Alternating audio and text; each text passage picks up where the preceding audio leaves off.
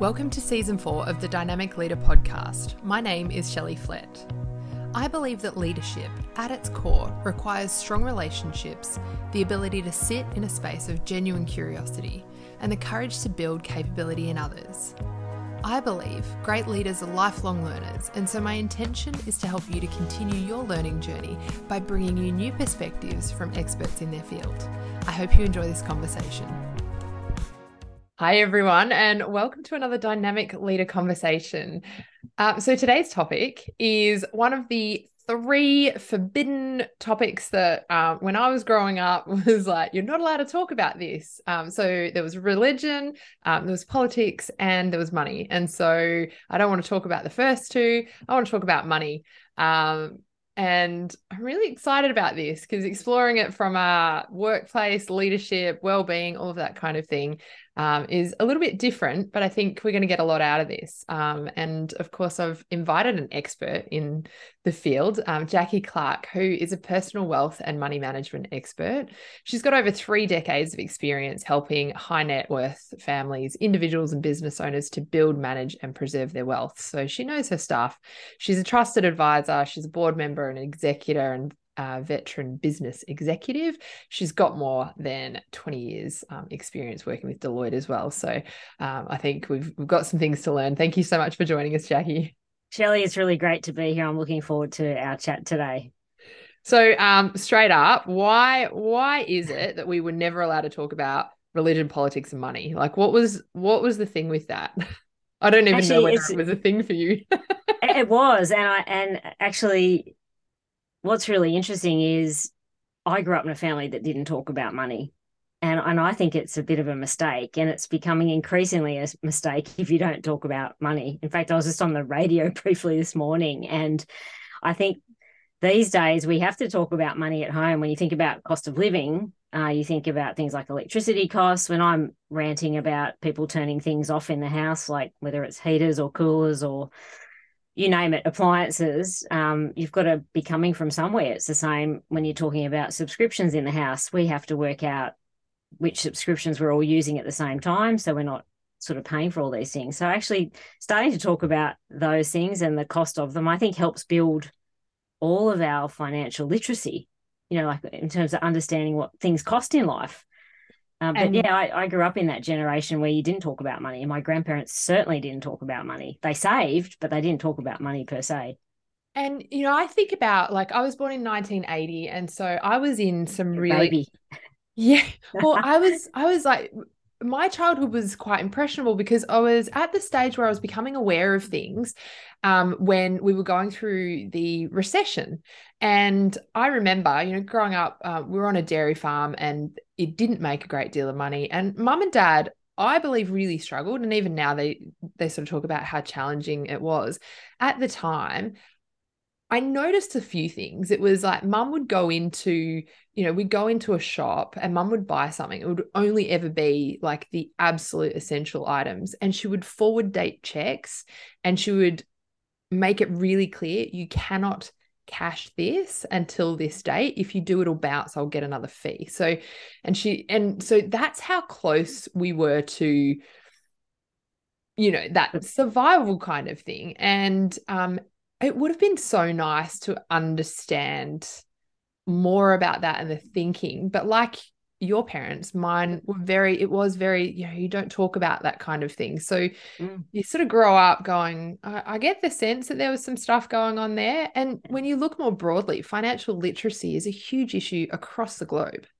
Yeah, look, it certainly is. And I think also about my time growing up, and all of these things influence our own money story. So like why we do the things we do around money. You might be a saver as a result of that, or you might be the complete opposite. You might be a bit of a spender.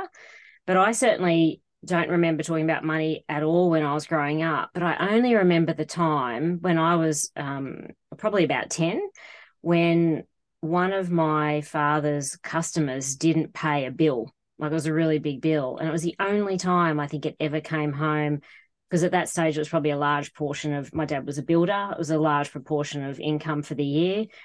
This guy was sort of escaping his calls and not being where he said he'd be when he was supposed to be there to pay the amount. And I remember feeling that pressure, not dissimilar to you going in with your mum with the check. I actually remember feeling that pressure, and it certainly put me on notice at and that was probably at about the age of 10. It put me on notice a little bit that all this sort of lovely or idyllic world we were growing up in, there's actually some things that don't go quite right. And so that was a little bit of my wake up call when I think for the first time I felt like my mum was being a little more careful when she was doing things like buying meat in the groceries. And maybe, I know nothing about what the price of meat was like back in the 80s, but I got a sense that she was making decisions then because a large chunk of the revenue which the family relied upon actually didn't show up. Yeah. Mm. And so then we go, so there's the home environment. We don't talk about it, and maybe we do a little bit more now, but then we've got the workplace, and we're not allowed to talk about what we make with other people. And so we're not allowed to. The amount of people do is extraordinary though, especially younger people today. Why are we not allowed to? And this is where I've got no idea, but I know that we're not allowed to talk about it. I just don't know why. Why is it that we're not allowed to talk about what we earn with our peers? Yeah, I don't have the answer to that question. And look, I've been in senior leadership roles where I've had to sit down and look at a whole group of partners in a firm or all team members and decide how people get paid based on information you get provided by specialist, employment or firms.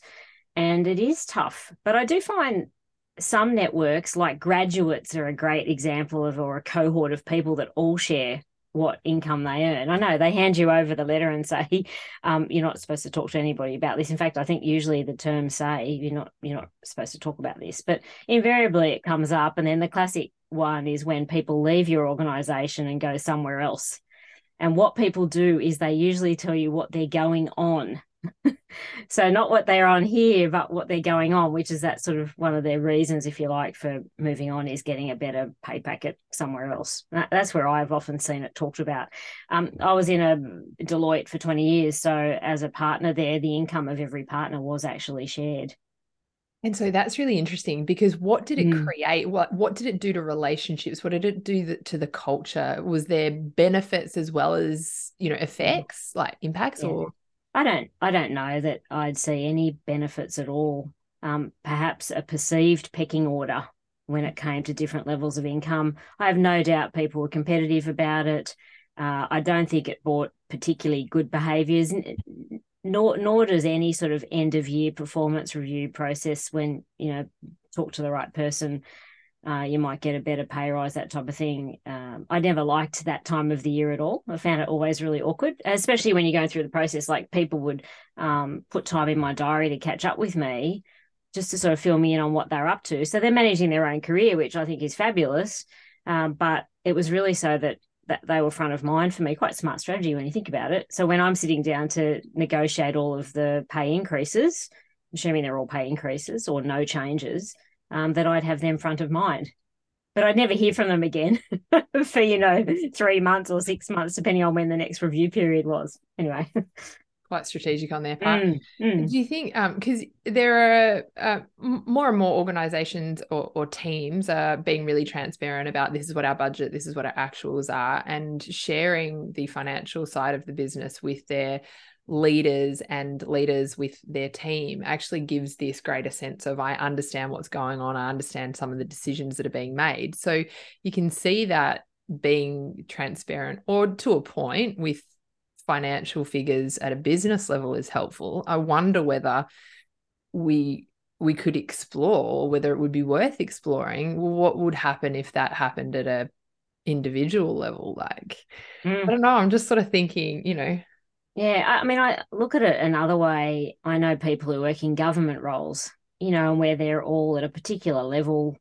And sadly, almost across Australia, you will know if somebody's a particular level in government, they're paid a certain amount of money.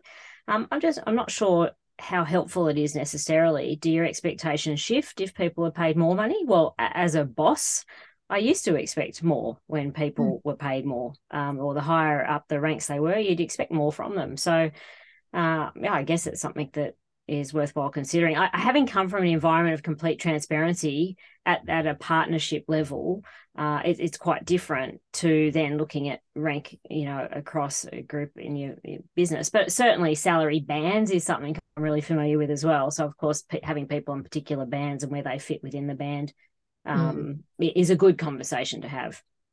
I guess there's aspirational too, Shelley. Like you think about if you're moving your way through an organisation, there's aspirational income. And so it is good to have that information provided to you so you can say, well, that's kind of where I want to be in a period, or what's achievable for me in a period of time, which is something I know I looked at earlier on in my career. How do I get to that spot? So you talk about, that what's your money story. What is that about and why is that important for our listeners?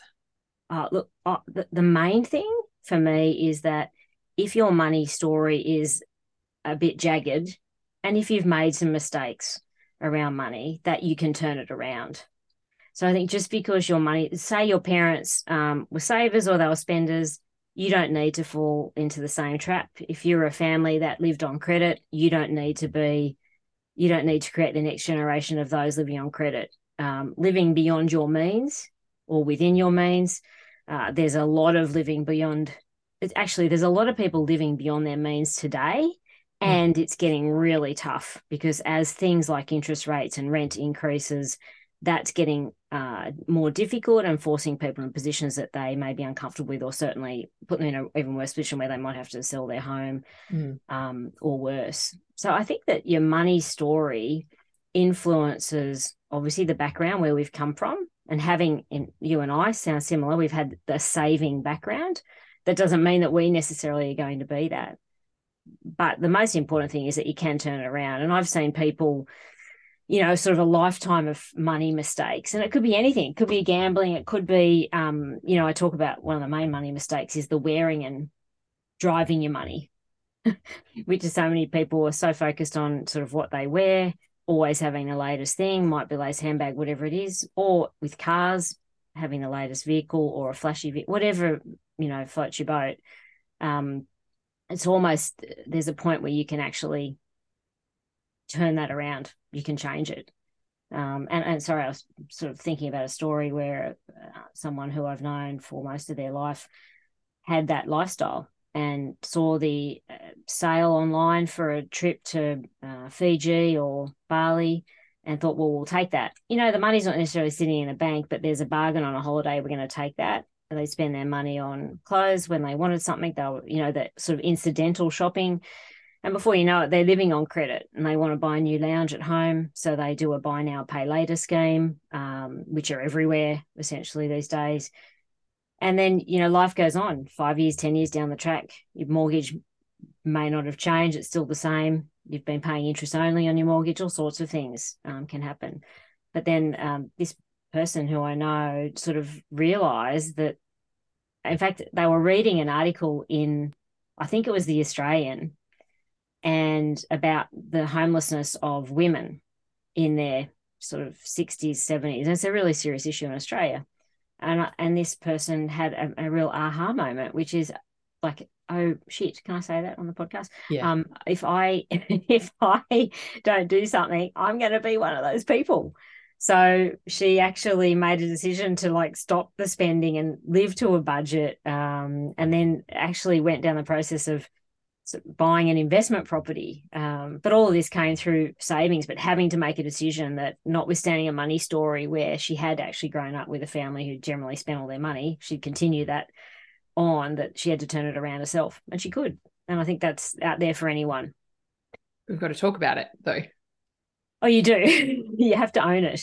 So who do you talk, who do you share your money story with? Is that something that you can talk to a leader about in the workplace, particularly if it's something like, actually, I'm not sleeping now and I'm really worried about stuff at home. Are we allowed to go there? Well,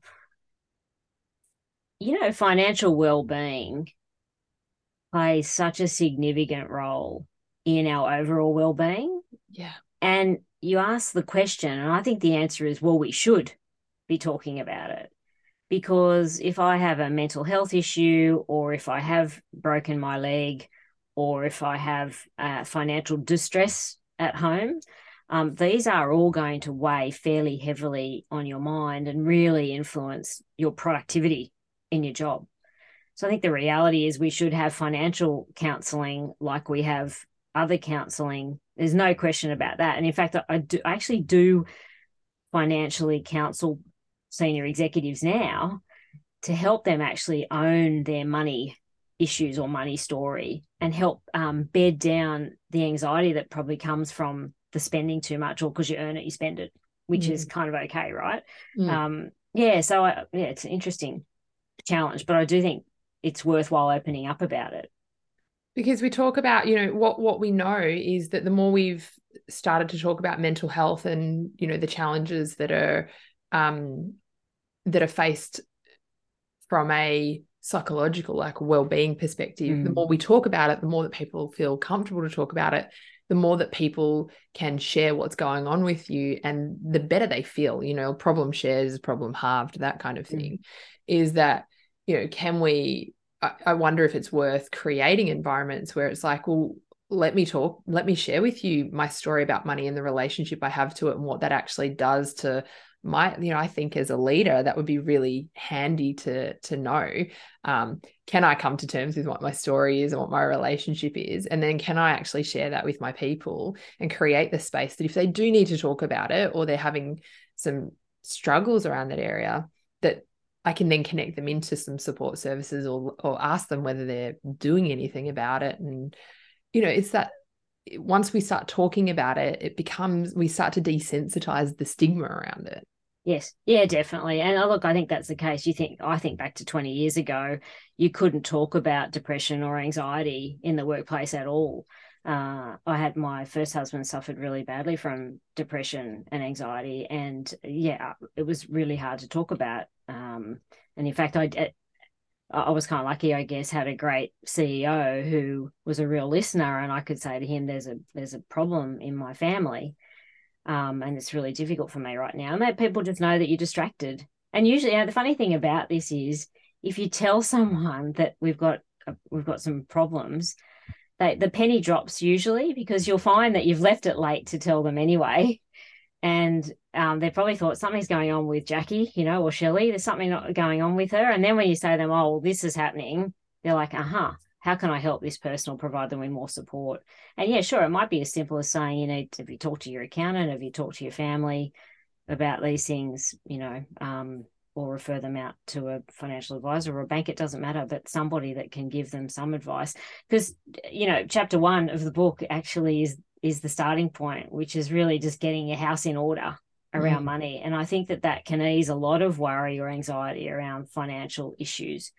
Because obviously the number one mistake people are making is that they put their head in the sand. And that's the same thing with talking about it, which is, oh my God, this is pretty bad. I don't need to. Or actually, some people just don't even see it as bad because they won't even go there. Like they want to avoid it altogether.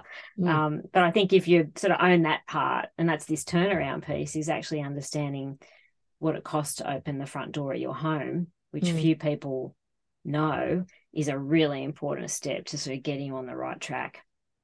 I love the concept of own it as well. Like it's the how much control do you feel like you have over that stuff? So, I've got a background in banking, and yes, I saw that actually. Yeah. Worked in the collections hardship end oh, wow. for a period of time. And I started in credit cards, and I was in credit cards when things were really, really, it was fun. There was a lot of money being spent on, like, it was when it was like this credit boom. Everyone was just like, just put it on credit and worry about it. And so there was a lot of money coming in, and then 8 years later, I end up working in collections and fraud, and can kind of see like I can understand the path that people get to when they sort of lose control of that thing. But one of the things that really saddened me at the time, and still concerns me, is people's reluctance to take responsibility and say, but you gave it to me, and therefore if you said that I could have this, yes, then I must be okay. Like I must Yes. be able to have this. And if I Yes. can't, then that's your fault. Yes. And so, That's a really great point, because I think today, particularly about mortgage stress, so similar context now, is that when the banks loaned money during the pandemic, they stress tested to a certain percentage, but we're now exceeding that stress test. yeah. Yeah. So the reality is that people are sitting there saying, well, the bank thought we could do this. But the thing that hasn't happened is people haven't said, oh, to keep paying this, I've actually now got to cut down these costs at home. Yeah. So you've really got to look inside and own those costs. They're the bit Yeah. that if you've signed up for the mortgage, you've now got to come back and cut costs at home. Yeah. And often there's a way of doing that. So you talk about expense creep, and I am sort of selfishly interested in that because I think I might have a little bit of that. But can you Yes. share a bit about that? Yeah, look, this is income and expense creep. It's a global phenomenon, really. But essentially, the more you earn, the more you spend. Yeah, and the more you spend, the more you want. And I could go on, right? So the challenge is not to suffer from expense creep. So the reality is when you create what your baseline of costs is in your family, ideally they don't need to go up. So the classic thing that happens is people get a pay rise and they have already spent the pay rise. Yeah. On something. Before they've actually got Before it. it, you know that it's coming. So that gets allocated to the new TV or the holiday. So that's something you've got to really watch out for. The other one is spending the tax refund. Another one, people bank the amount of people that tell me, I can't wait for my tax refund because of blah. But it's not because they're paying a bill. It's actually because they're going to spend it on something, almost like a reward for waiting for the tax refund. I don't know. They're going to spend it. So these are all those, I guess, little expense creep traps. But actually, it's also sort of working out for you, what do you really need? It's the need versus wants analysis. Hard one, right? Because maybe the other question is, in the absence of a goal, a financial goal, you will continue to suffer from expense creep. Oh, I love that. Yeah.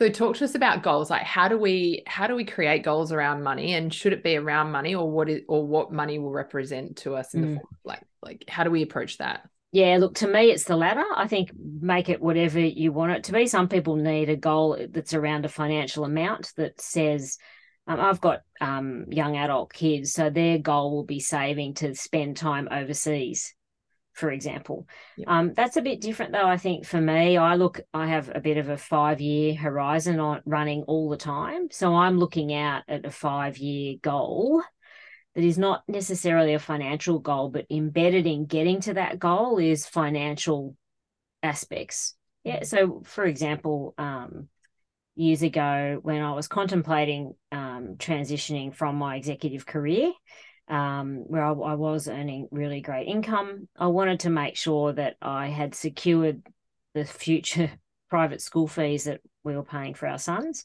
And so for me, I was making a decision then about my expenses where I was actually putting money aside to literally set school fees aside. So my goal was actually to be able to leave an executive career where my school kids' education was covered.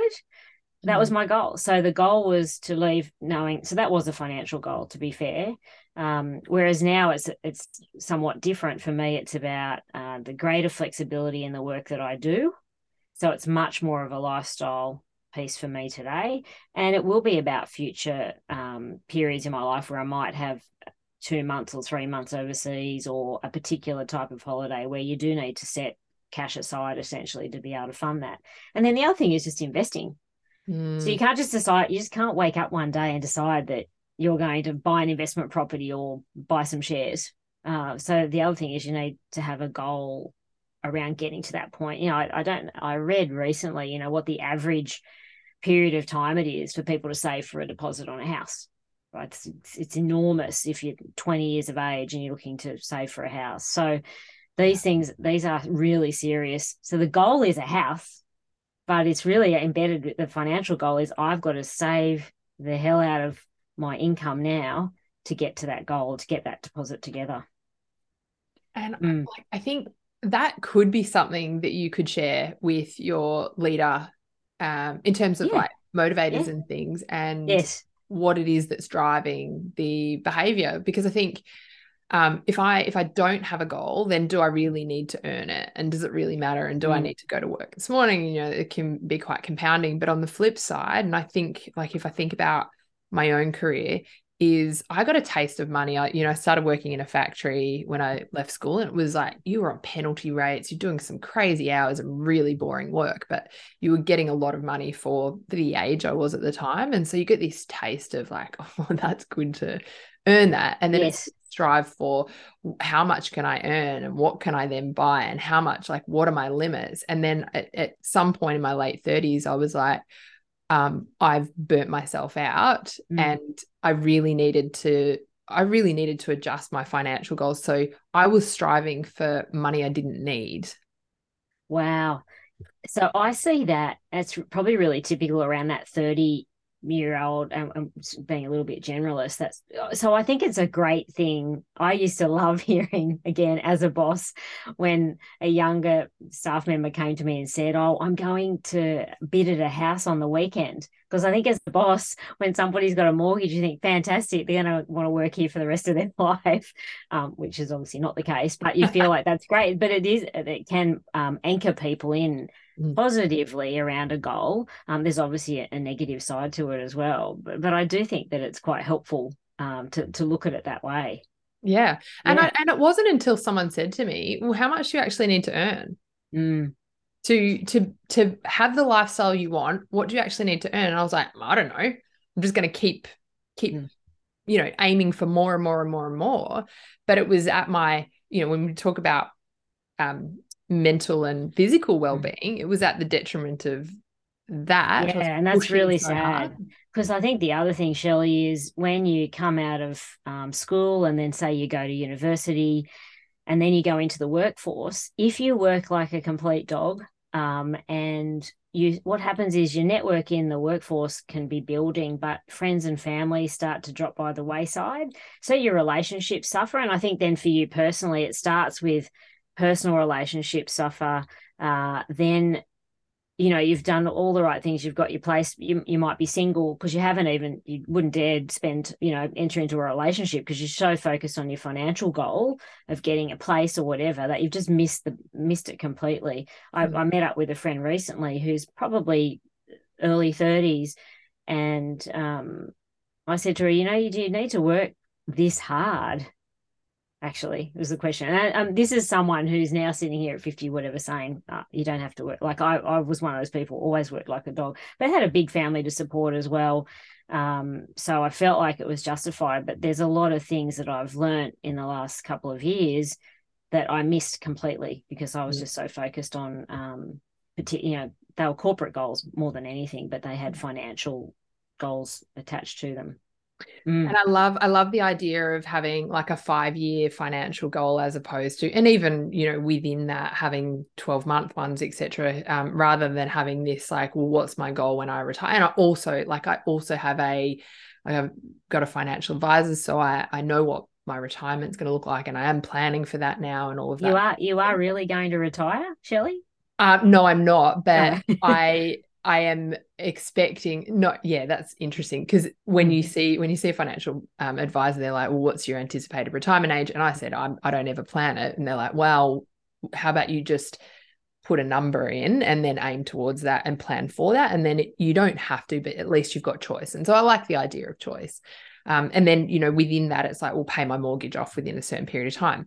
But what I like is the shorter term financial goals can sit really nicely alongside my life goals. Like, what do you want to achieve? How do you want to be living? What's your ideal world? And then putting them together to go, is this actually realistic, and what do I need to change, and what can I, like, for those that do work hard and strive for more, is to go, well, what is I talk to people about that upper and lower limit, like what's your income limit, and particularly for people wanting to go, I want to make a change into a different industry, because Yes. we're seeing a lot of that.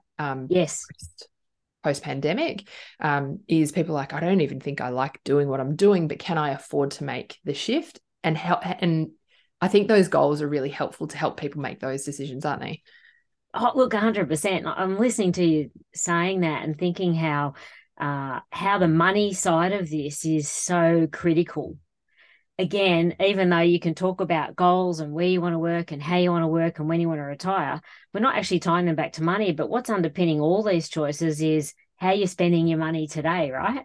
But people aren't talking about that so much. They'll be talking about getting the promotion, upgrading the house or downsizing, whatever it might be, moving to a regional area from a city area, opening my own business after being in a corporate, all those types of things. But they're not actually necessarily talking about what's the baseline cost of living that I need.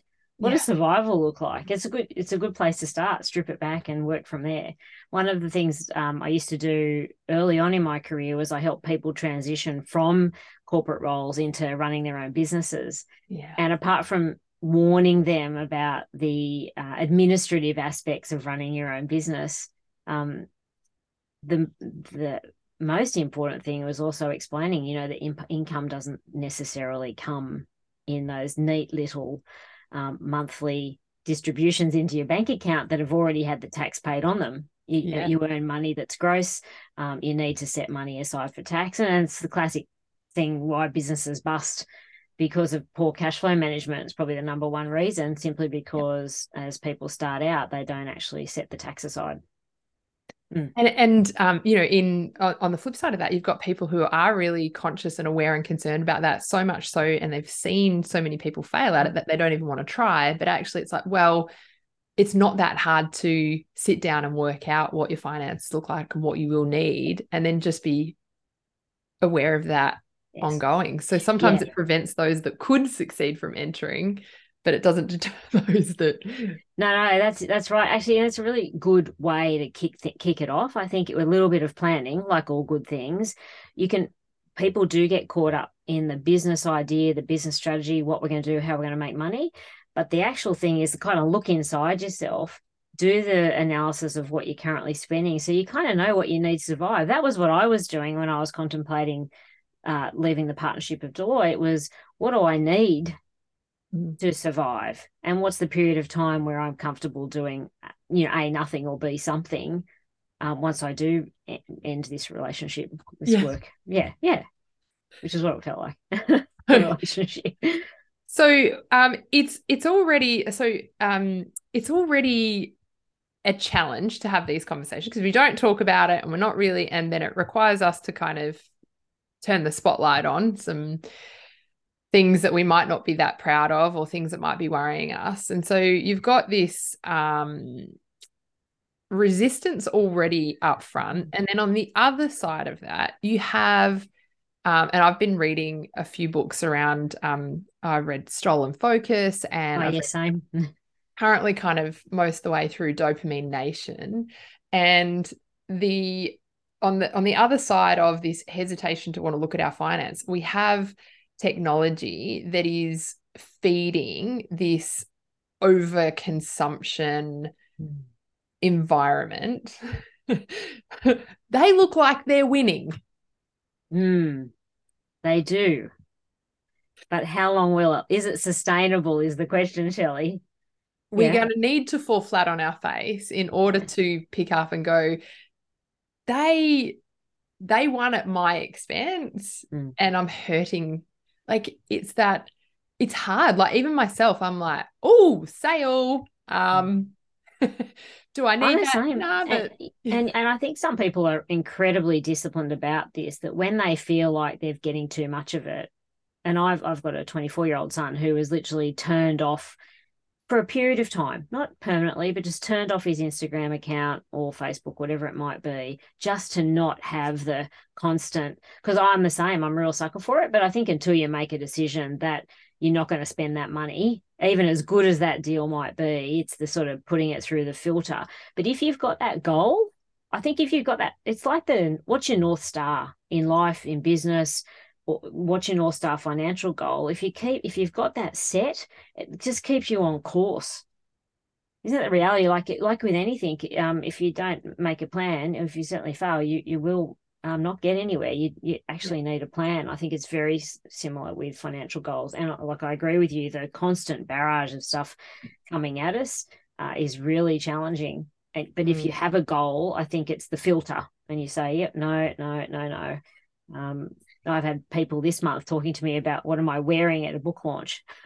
And I said, well, hopefully something from my wardrobe, because it's I love like, that. do I really need to go and spend? I've got fabulous clothes. Do I really need to go and spend more money just to have something new on? Probably not. Yeah, good point. Yeah. It's that the problem, I mean, part of the challenge is that it's now 1 to 2 clicks away. That is really quick. That the Mm. decision, like you don't even get to go, is this something that I really want? Because it's like it's that instantaneous, and so there is this element of like your 24-year-old son is just switching Yeah. it off, so it's not there in the first Yeah. place. So the other thing, this is again, I do talk about financial infidelity in the book. And the reason why I just raise that now is that when people hide their consumer behaviors. So a lot of people just click. We all do. It's not like you click and then your partner comes home and you confess that you clicked through on something and you bought well, anything, a new set of headphones. So, and obviously in relationships, financial infidelity can be a real problem. But actually, some of the difficulty around not having clear financial goals is that you spend money, you sort of try and keep it secret. But who are you really keeping it a secret from? Yeah.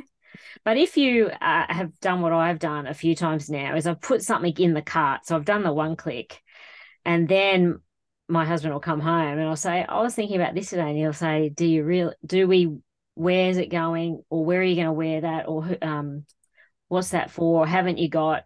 So that's actually right back to the start of this chat today, is just opening up a little bit about that. I'll do it with my kids as well. Sort of anyone who's around. I was thinking about this. It's not like I'm showing them it could be anything. It could be a drink bottle. It could be a set of Mm. cutlery, set of steak knives. But actually showing someone else just gives you that pause, Yes. just a Yeah. moment of pause where you can actually say, do we really need it? Yeah.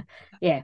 I love that. And I think because I've been worried about my children. Like yesterday, my 11-year-old said, can I buy this? And I said, you don't. With what money? And he goes, credit. I was like, oh my God, you did not just say that. I love Oh, that. I was like, oh my gosh. I was like, Yeah. you know that credit is not yours. And then, Oh, explained that. And he's like, ah. mm, And then I was thinking, gosh, how have I created this? And then what do I do about it? But I think that's really helpful talking to about sharing expenses. yes. So if I start to share with my kids, this is what I'm thinking. What do you think? And just bringing the conversation alive at home, like starting there and then seeing what happens. I actually am Yeah. really excited about that. Yeah, look, I think with kids in particular, it's something to be really mindful of because it's so easy now. When I was, not when I was younger, but a little while ago, my mum used to make jokes that she would go to the man in the wall, which is where she'd put the card in and get cash out, right? Man. Now we don't get cash out anymore, but it used to be the man in the wall. And why it was a man, I don't know. But anyway, we'll leave that one aside. But now all we do as parents is tap.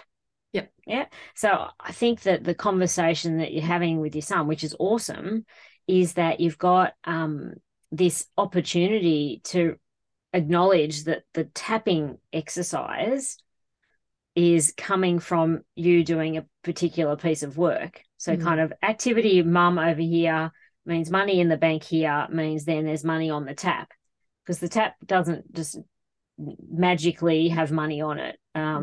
But like that, if you think of little kids, like that's quite a phenomenon. You take them to the grocery store, you walk out, you tap. That's all this. That's all kids today Mm. are seeing. Are you still Yeah. there, Shelley? Yes, Sorry. I am. Ask me how that happened.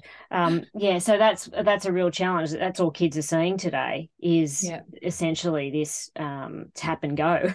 So how do we teach them? We actually have to take them through a supermarket. We have to show them the product on the shelf, the price of the product. We have to take them to the checkout. We have to show them the card, which we've had the story before about mum doing the work.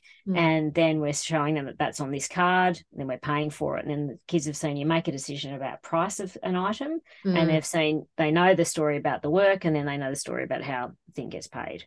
Love that. It's great. Yes. And even having those like individual financial goals within your family and then sharing those and working towards it. I've just got really excited about the dinner conversation that I'm going to have tonight with the kids. Yeah, well, I think with the kids too, when they're too young to have a job today, but what's a financial goal that you can work towards with them? They don't have to be earning it, but you can like I talk about matching principles and all sorts of things, which is where you've got younger kids or kids who start taking a job and say, if you get a job and you earn X dollars and you want to buy, I always use an Xbox as an example, but I will help you. I'll help you get there. I'll help you buy the game or the subscription after that if you do X. It's just another way of identifying financial goals with kids so that the money doesn't burn a hole in their pocket, which it does with kids. Kids get money and they're like cash, which, when my kids, they still had cash, they would have to go up the street to spend it straight away. There and then. There was no sort of putting it aside for, buying a bunny or whatever, but that's actually a really good conversation to have. You might learn through that process yourself, because having the conversation about money with kids is a whole lot easier when they're younger than it is when they become teenagers or adults, young adults. Yeah. And I think it also shines a light on how your relationship with it. And so does that sort of tie into building a trusted personal finance village that you talk about? So when I talk about that, it's really around having people around you that can help you make sound financial decisions that are a trusted sounding board for you. So probably more relevant with bigger decisions, but even with your kids, you're developing a relationship where you're letting them know that they can come to you to talk about these things. Yeah. For me, building a personal finance village is around helping people that take a fair bit of the emotion out of the things that you're talking about. So you mentioned your financial advisor. That would be somebody that would be typically in your personal finance village. Like an accountant, I would be a typical trusted advisor in a personal financial village. So it could be a sister or a brother-in-law. It might not be your spouse, because they could be really terrible with money as well. But having somebody or a group of people that you can say, whether it be an investment, and it's not about finding what's the latest stock pick, because that's a really poor use of a personal finance village, but somebody a group of people that you can use really as a sounding board, essentially, to say, does this make sense? Is this a good idea for us, for our family? That will give you an impartial perspective as well. Yes. Yeah. So I think it's absolutely critical. And it's not going to be the person that the guy that you work with at all. I'm not talking about using your boss as somebody in your personal finance village, but they can be a network of people that can give you guidance or support. Yeah. But I do think you need to look for people to have in your personal finance village that have the skills and capability to give you the right support. It's such a great point. And, I think I've been more open to that over the past sort of 5 to 10 years. And what's interesting is the more you start to talk about these things, the more you learn that exactly. Oh, I didn't know about that. And, how does that work? And really, I thought this, but that's actually not the case. It's a safe place too, Shelley. Like, I think if money's an uncomfortable topic, but you've identified people that you can talk to money about, I think you learn more and you open up more as time goes by. It's just like if you have the conversation with the boss at work or wherever it might be, you also will feel more comfortable about having those conversations down the track with others in the future. Oh, absolutely. I love that. And I do wonder if my boss is in my personal finance village and we talk about what's going on and what I need, that it makes the remuneration conversation at the end of the year a little bit easier, because that can be a little bit tricky to navigate around, how does that align with what I want? And, all of those kind of things, that perhaps having those little conversations throughout the year then helps with the big conversation. Yeah. And just think about that too. If you don't appear to pay any attention to money, then they will bank that in their little mind about you when it comes to pay rises. But if they know you're focused on pay rises and remuneration, I can guarantee you'll have a better conversation. I love that. That's so Yes. good. That might be the one reason people start to talk about it with their managers. Yes. Yes. Jacqui, it has been such an awesome conversation with you. Who knew we could have such fun talking about such an icky topic? But thank you so much for sharing and really appreciate the conversation today. That's been a real pleasure, Shelley. Thank you for having me. My pleasure. And anyone who wants to connect with Jacqui, I'll put in the links, but she's also got a book called Stop Worrying About Money and Start Planning Now to Secure Your Financial Future. It's a really practical, easy to read book, and it just makes so much sense. So I'll put a link to grabbing a copy of that as well. But thank you everybody for listening. I look forward to another Dynamic Leader conversation with you soon. Thanks again for listening to another episode of The Dynamic Leader. There is no better time than now to work through your leadership and people strategy, to establish what the future might look like for your business and how you might empower your people to help you succeed. It is through building the capability of your people and reducing their dependency on you that will keep you moving forward at pace and will see you remaining relevant in the future. I have worked with over 100 businesses across almost as many industries and seen firsthand the challenges that come with employing, engaging and managing staff.